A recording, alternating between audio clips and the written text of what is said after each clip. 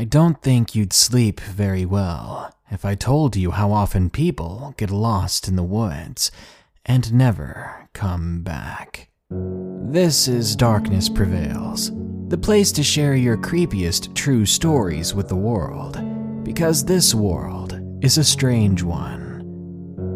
The woods are terrifying. I think they remind mankind of where they came from, where they were once hunted and devoured by greater, more fearsome beasts. Today, I'm going to give you a reminder. These allegedly true stories will show you that stepping into the woods alone might be your greatest mistake.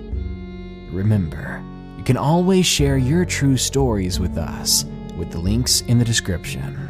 And real quick, here are the first 5 commenters from my previous video. Creative Kiwi says, "Hey Darkness, I love these Christmas videos, but can you please do a walking home video, please? That would be a creepy one. I'll see what I can dig up." Jake Rowan says, "Yes, scary holiday stories. P.S. I love ya boo thing. I'm scared because I don't know what a boo thing is." Jacobine de Groot says, "Daddy Darkness is back. Well, thanks to you guys, I'm writing up that child support check right now." Lillian Henderson says, "Yes, I'm ready." I don't think you're ready for this one. And Joey2K35 says, "Darkness is the greatest of all time. Greatest at eating grilled cheeses, I can tell you that. Now, throw away your GPS. It's time to get lost in the woods." Number 1. There's no coming back from this. Submitted by Connor McMeredith. I don't know why I thought it was a good idea. Forgive my brevity, but I was an idiot. I was that guy, the one who thought going off the grid for a week would be easy, who thought surviving in the woods would be a piece of cake. After being an avid camper for the past 3 years, I figured it'd be invigorating, a test of the skills I thought I had. My college allowed us a short month-long break sometime during the fall that year, and I had scheduled a week within that month to lose myself in the nearest national forest. All I would bring with me was a jacket, some clothes, and my phone just in case things got bad. What could go wrong? The week finally came. I was well rested after sleeping in the past few days, and I made sure to eat a big carb-filled meal before I set out. Now, you need to know, I wasn't actually trying to get lost. I usually had a good head about me when it came to backtracking my way out of the woods. Just remember that. After walking about 90 minutes from the side of a trail in the middle of the forest, I was completely alone, and the sounds of people and hikers were far gone. It was comforting, at first. I spent the evening building a triangular shelter between 2 trees that were close enough together to allow that sort of structure. Next, I found some kindling and made myself a small fire. This took a lot longer than it needed to, and when I was finally figuring out where to get some water, it was hours past dark. This was when the fear set in, the realization of what I was doing. It started at the bottommost part of my neck, a tingling sensation that urged me to turn around to make sure I really was alone. This bothered me quite a bit, mostly because I had no actual idea why I felt that way. I soon stumbled upon a creek, and I knelt down to grab a drink of water. It tasted of bark and dirt. It made me wince a little before I reminded myself that this was what I'd been planning for. Snap. A sudden cracking sound made me jump. In an instant, I was upright again and facing away from the water. The woods were silent. The woods were still. I was alone, yet I felt far from it. Probably just a branch breaking from a tree, I told myself, nothing to worry about. I memorized the location of the creek, and I set back towards my camp, breaking branches on the trees along the way so as to create a sort of breadcrumb trail. As I walked back, I found that I was much more sensitive to the noises around me than before. Every little sound made my ears twitch. The sounds of fallen leaves, of wind whistling past empty branches. My heart was pounding, and I knew I was afraid. Back at my camp, the fire was beginning to fade. I rekindled it and sat close to my shelter, staring into those flames. My eyes were wide open. I could barely bring myself to even blink. This was the first night, and I was already so creeped out that I didn't want to go to bed. But I forced myself into my shelter anyway. I laid my head down in the cool soil and tried to catch some rest. Something awoke me in the middle of the night. Something had grasped a hold of my shoulder. It had reached into my makeshift dwelling and shook me awake. It frightened me so much that I kept my eyes closed and pretended to still be asleep. I began to hear those footsteps around me. They were only a meter away at all times, circling my shelter. Soon, they stopped next to the fire which I was facing. It was in front of me. Slowly, I opened my eyes, feeling that I needed to see what or who was out there. At the very least, I should be able to see their legs from beneath the walls of my shelter. But when I opened my eyes, the worst of all my nightmares came true. There was a face shoved into my leafy tent. The white of its eyes were so offset, as its skin was as black as the night. That was all I could take in before I was screaming and staggering away from the figure. The moment I had crawled backwards out of my shelter, I saw that whatever had been there was now gone. I was alone once more. As soon as I gathered myself, I threw dirt onto the fire and began to move toward the trail, away from these woods. 90 minutes, I whispered under my breath. That's all it would take to get out of here. This was a mistake, I told myself. I never should have come out here. At this point, I chalked up the face as a dream, hoping it was but a nightmare invading my reality, maybe from the stress. Now that I was leaving, I was flushed with relief. This would all soon be over, if it wasn't over already. I was going to make it out of this, and I wasn't ever going to come back this way again. As I walked quickly through the leaves and undergrowth, my mind was reeling while I tried to ignore my own thoughts. Then I suddenly stopped. All at once, I couldn't move. Because something was touching me. Something had run its fingers, and apparently sharp nails, through my hair. I could feel them, scraping against my scalp, cold and slow and deliberate. What was happening to me? Was I going crazy? I couldn't turn around. I couldn't will myself to do much more than breathe. But when I heard the whisper, when I heard the wind-like voice in my ear say, "Run," I listened. My whole body listened. I ran for an hour straight, going 4 times the speed compared to when I walked into these woods, yet I should have already made it out. I should have already been off the trail I was looking for, getting into my car and driving away, the woods far behind me, instead of all around me. Run. The voice kept coming. From the left, from the right, from the distance and right behind me. It was everywhere, and I was crying as I wondered when the dream would end, when I would wake up on my couch, anxious but safe. How had I lost my way? This was something that had never happened before, whether day or night. I'd been in the woods enough to know better. Nothing looked familiar. I was lost, and I wasn't alone. Just as I thought I'd perish out there, I tripped and fell nearly face first onto gravel. Gravel. I was back on the trail. I picked myself up, hands full of rocks and dry dirt.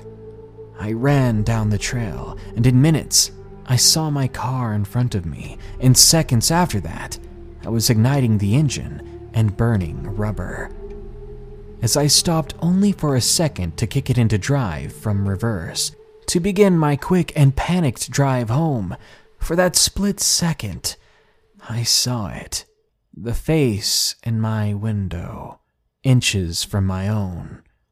I could see the white eyes on dark as night skin, and I could feel the thing smiling. Time slowed to a crawl. It felt like an eternity, my hand hitting the gear shift and my foot plowing into the accelerator. But soon I was gone. I was peeling the gravel off of the road, getting back on the highway, getting back to the people and noise and concrete, back home. I didn't dare look back. I'd rather pry off my rear-view mirror and throw it on the side of the road than look back. This was my experience. It was the strangest and most terrifying experience in my life. It has scarred me in a way that affects me greatly in my day-to-day life. I get chills throughout my days. I feel that tingle in the back of my neck. I feel the same textured cold as I felt when I laid there that night, pretending to sleep as that thing encircled me. I've heard of the disappearances in the woods, and I've always wondered what was taking people, who or what was causing those disappearances. But this was different. This thing wanted me out of its woods. I was in its territory, and it wanted me gone. Number 2. No Way Out. Submitted by Nikki and Azael. It was a year ago. I was visiting my cousin in the country. She lived very far away, and we rarely saw each other, so we were known to pull some crazy stunts. We were both on the back of a four-wheeler at the time, heading to a small private cemetery just for the fun of it. On the way to the cemetery is a stretch of woods to your left for about half a mile. Something then caught my eye, and I told my cousin to stop. There was an opening in the woods, an opening that hadn't been there before, that was now right in front of us. "What do you think that is?" I asked. "I don't know. It wasn't there before," my cousin said.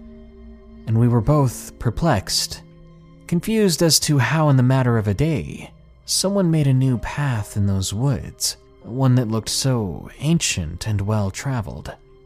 "Well, should we go in there?" That was my next question. "I don't know, this feels kind of wrong," my cousin answered. "Come on, let's just go check it out real quick." I hopped off the four-wheeler, and my cousin was forced to follow me, although hesitantly. The odd thing about this was that oftentimes my cousin was always the one pulling me into mischief. Usually she was the strong-headed one, and I was the worried one. But something was pulling me onto that path. Curiosity, maybe, but something told me that I needed to be in there, that I needed to see. I would be lying if I said that there was anything odd as we walked down the path. The forest was a bit quieter than a normal forest should have been, but nothing else really stood out. "Come on, Abby, there's nothing here," my cousin pleaded. I sighed. as I was still set on exploring this new strange place. All right, I gave in. Now, during our walk into the trail, our very short walk, it had not curved at all, nor had we taken any other direction besides straight. The trail seemed to go on and on. We had just walked in and traveled for a few minutes, but as we tried to walk out, heading straight back the way we came, the trail seemed to never end. The woods became infinitely distant. I even checked my phone, and it showed that we had been on this path for half an hour now. "Faith, check this out." I showed my cousin the time, and her eyes widened. "But that's impossible. We've only been in here for a couple of minutes." "I know," I agreed. I turned it off, and we kept walking in silence. Several more minutes later, I spoke up, my voice trembling. "Faith, I think we're lost." "There's no way we didn't go any direction but straight," she said. Now we were both worried. We just kept walking for what seemed like another quarter of an hour. "Faith, we're so lost," I said helplessly. That was when she stopped.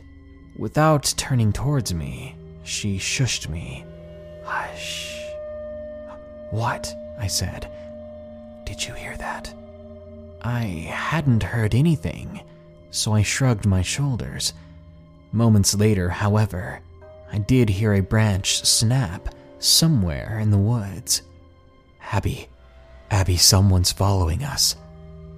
It's probably just a fox, Faith, or some other animal." My cousin shook her head. Suddenly, to our horror, all around us we began to hear footsteps.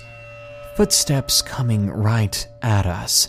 Without so much as a word, Faith broke into a full-fledged run, and I followed her.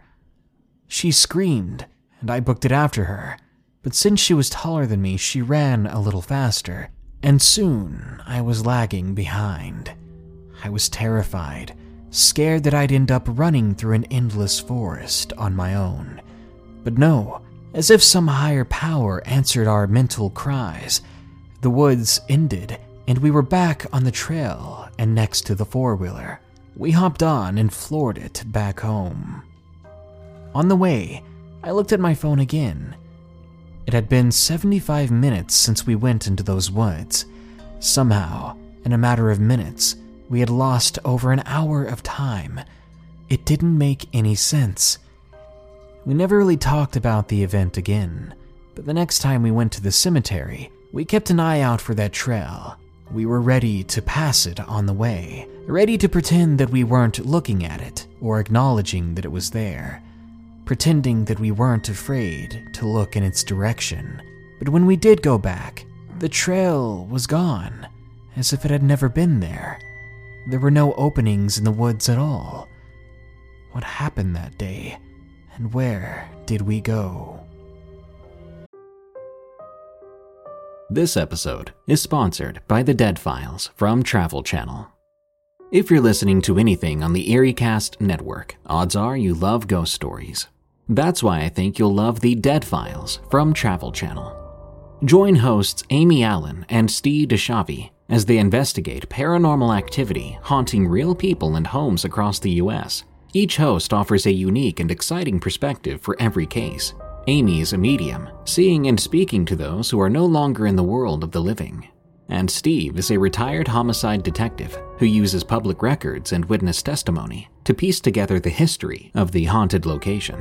Each episode of The Dead Files features a different, real haunting to possibly help the family struggling with its effects. One episode on Falconer, New York, deals with a family who keeps waking up with scratches and bruises. They frequently witness a shadow figure lurking around their home. Amy and Steve receive their call and investigate, with Amy using her strength as a medium to understand who the presence is coming from and why it's so angry, while Steve, separately, researches the history of the home, only to discover several previous residents who lived at the home died, confirming Amy's own findings.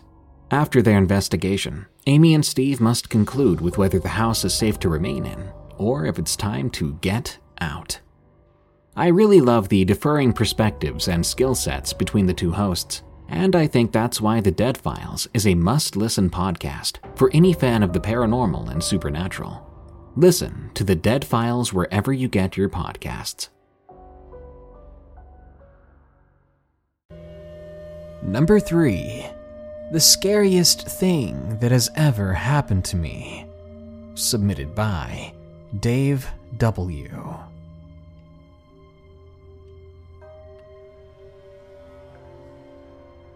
I'm a professional security contractor.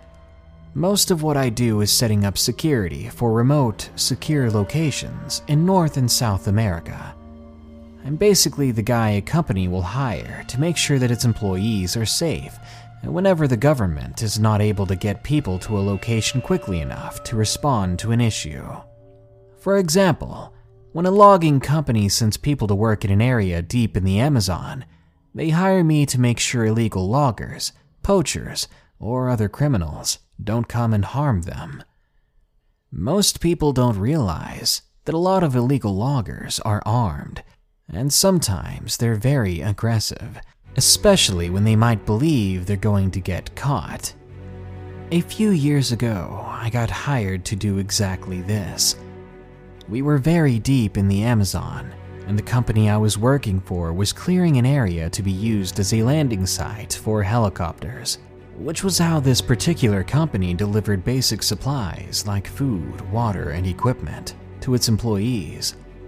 This area would become the base camp for the employees. The first day, I went with one of the senior employees to walk in a broad circle around the camp, discussing things like setting up remote cameras in certain locations, where to station guards in certain places the employees would have to avoid for their safety. As we were walking, we noticed strips of red fabric on some of the trees near what was to be our camp. This was alarming, because illegal loggers often mark trees like this so that they don't get lost. There were no other legitimate logging operations in the area at the time. The guy I was with wanted me to remove them, but I told him no, that it could be dangerous. You don't want to provoke anyone else who might be out there. The next day, I went back to the area where the marked trees were to investigate a bit further. An area of the ground had a rectangular hole in it. It was about 6 feet wide and a few feet deep. Nearby, I saw a camouflage net and some tent pegs that had been used to cover it the day before. Someone had hid something in the ground there, and I hadn't noticed it earlier. I looked down into the hole to see that it was nearly full of old backpacks. They weren't all hiking bags or rucksacks like you would expect. Some were children's school bags, some fanny packs like a tourist would wear. Many of them had names in English on them. They were full of personal belongings, such as clothes and trinkets that you would buy as souvenirs, though there were no towns or cities nearby. I took pictures of this and immediately reported it back to base camp. I set up a trap camera looking over the cache of old bags, and then I left. When I got back, I got on my satellite phone and reported this to the local government, who promised to send someone to investigate. They would be there in a few days, as the area was not cleared for the helicopters yet, and would not be for at least a week or two. That night, we were all on full alert. Guards worked 12-hour shifts, and no one was allowed to leave the camp for safety. The loggers worked all throughout the night, and we had no problems. The next day, I went to retrieve the trap camera. All the backpacks were gone. My camera had been pulled from its place and smashed into little bits onto the ground.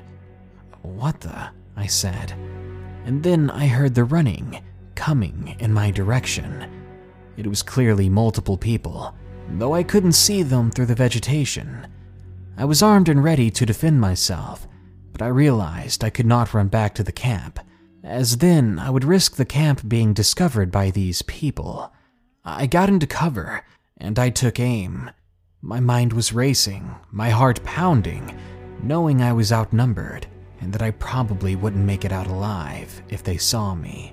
I began to pray, hoping that I would win this game of hide and seek. Suddenly, a man with a machete burst out of the bushes right in front of me. He stared right at me. He took a slow step towards me, but when he saw that I was aiming at him, he smiled and said in plain English, "Soon," then backed into the bushes. I waited there for an hour, and I didn't hear anything else. Making sure I wasn't followed, I steadily went back to camp, reported again what had happened. We decided it was time to abandon the project here, and we all hiked to the nearest clearing, 8 miles away. There we were picked up by helicopters. We left all the equipment behind. A week later, I returned with a large group of police officers. All of our equipment had been stolen or vandalized. The bags were gone. The worst part was that inside of my tent, a large machete had been staked into a picture of my wife. The guy knew where I slept.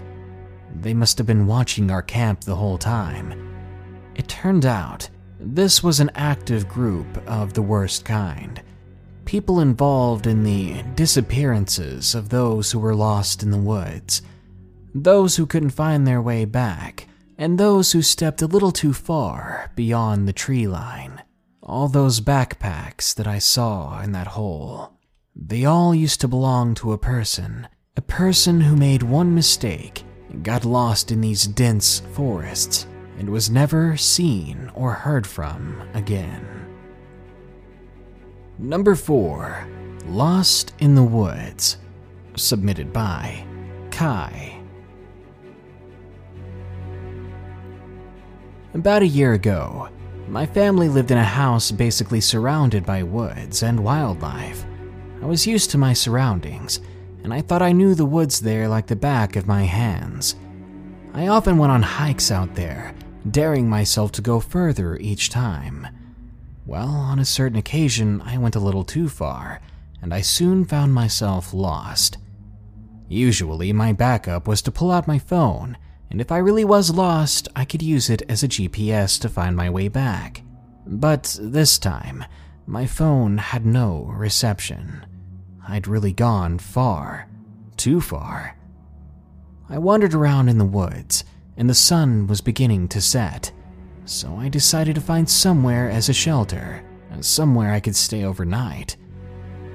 I stumbled upon a den, and I sat at the opening, a small cave with a mouth that overlooked the forest. I sat there wondering. I'd been gone so long. Had my family called the authorities already? Sent out a search party to look for me? How embarrassing. Lost around my own home. And Lord knows how much more lost I've gotten since I couldn't find my way with the GPS. I sat there for a while with nothing to do. It was warm still, and there was no need for a fire with that temperature. So I grew bored pretty fast. I turned around and decided to explore further in the cave. About a minute in, I found something strange. There was an old wooden chair, scooted partially out from under an old wooden table. They looked ancient, like nobody had used it in a while. They looked weathered beyond their ages. It was definitely weird that someone might be in here hanging out at certain times, but I decided to keep exploring. Only 30 seconds later, 30 seconds past that table, I found an odd wooden chest. The chest was maybe half my size, and I was a grown man, so it was pretty big. Curiously, just as any person would, I decided to open it just to see inside. Who knows what could be in there? Maybe some treasures of some untold variety. As I slowly opened it, the creaking sounds it made scared me. If there was someone out there, someone I didn't want to run into, these creaking sounds would give away my position. I felt like I was in trouble. With every creaking inch, I knew something was hearing me, something knew I was there. I shook off my paranoia and just opened it. When I saw what was inside, my heart seemed to stop and my stomach sank. Dozens of shoes, all youth and children's sizes. Some new, some old, some clean, some not. They came in every shape and size, but all children's sizes. What was this doing here? Why was it here? Before I could freak out or blurt anything in surprise, I heard someone coming in the distance. I threw myself in the chest, struggling to shut it as there were so many shoes inside already. Plus, the smell wasn't too great. Sure enough, I was finally able to close the lid. Then I covered my mouth, tried not to breathe too loud, and I sat there listening. Approaching quickly were the sounds of 2 sets of different footsteps, both much heavier than my own. And then there was another sound, like someone grunting under a cloth or pillow. That's how I could describe it at the time. Suddenly, there was a thud coming from the entrance of the cave, followed by a loud moan. "Yeah, just leave him here," said a voice. "All right, now let's get going." Then the 2 sets of footsteps, now lighter, began to walk away. Several minutes after their sounds had faded, I finally willed myself out of that chest, every little noise echoing in that cave. I stumbled slowly to the edge of the den, watching each and every one of my steps so as to not hit a pebble that would give away my presence. There on the ground was a boy with duct tape over his mouth, and his feet were tied together. He began to mumble, as if pleading me for help. I started to untie his shoes, but then I faced him and looked him in the eye. Adrenaline pumped through me, and I put my finger over my mouth. "You have to stay quiet, okay? You can't say a word when I take off this duct tape. If you want to live through this, stay silent." He nodded, quickly and frantically. I threw off the rope that remained, and I steadily peeled off the duct tape, though I couldn't save him from the sting of it. Together, without a word, we began our journey through the woods, and I kept my eyes out, ready to see those men at any time. Luckily, we never stumbled upon them.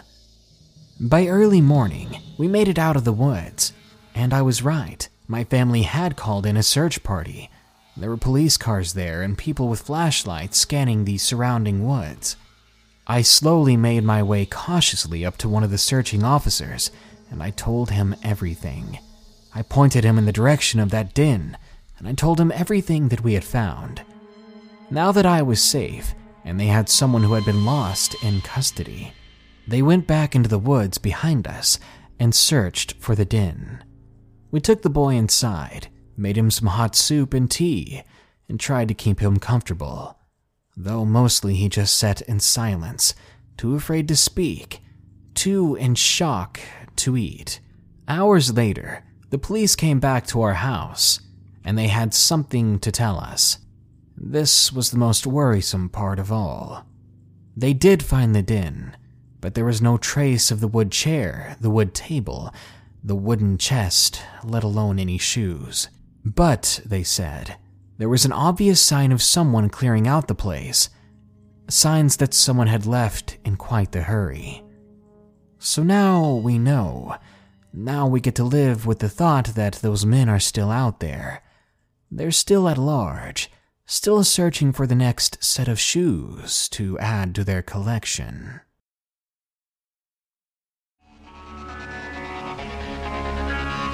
I've got to say kudos to everyone who submitted these stories. You've actually scared me pretty good with these. That hasn't happened in months. But maybe that's because I live in a state that's mostly woods, and I only have to walk a few feet to be in the very same position as the people in these stories. What might happen to me if I go too deep in the woods? Would I ever come back? Good night. Be sure to like, share, comment, and subscribe if you enjoyed the video. And don't forget, you can always send me your true stories with the links in the description. Thank you all for listening. Stay safe out there, and stay creepy.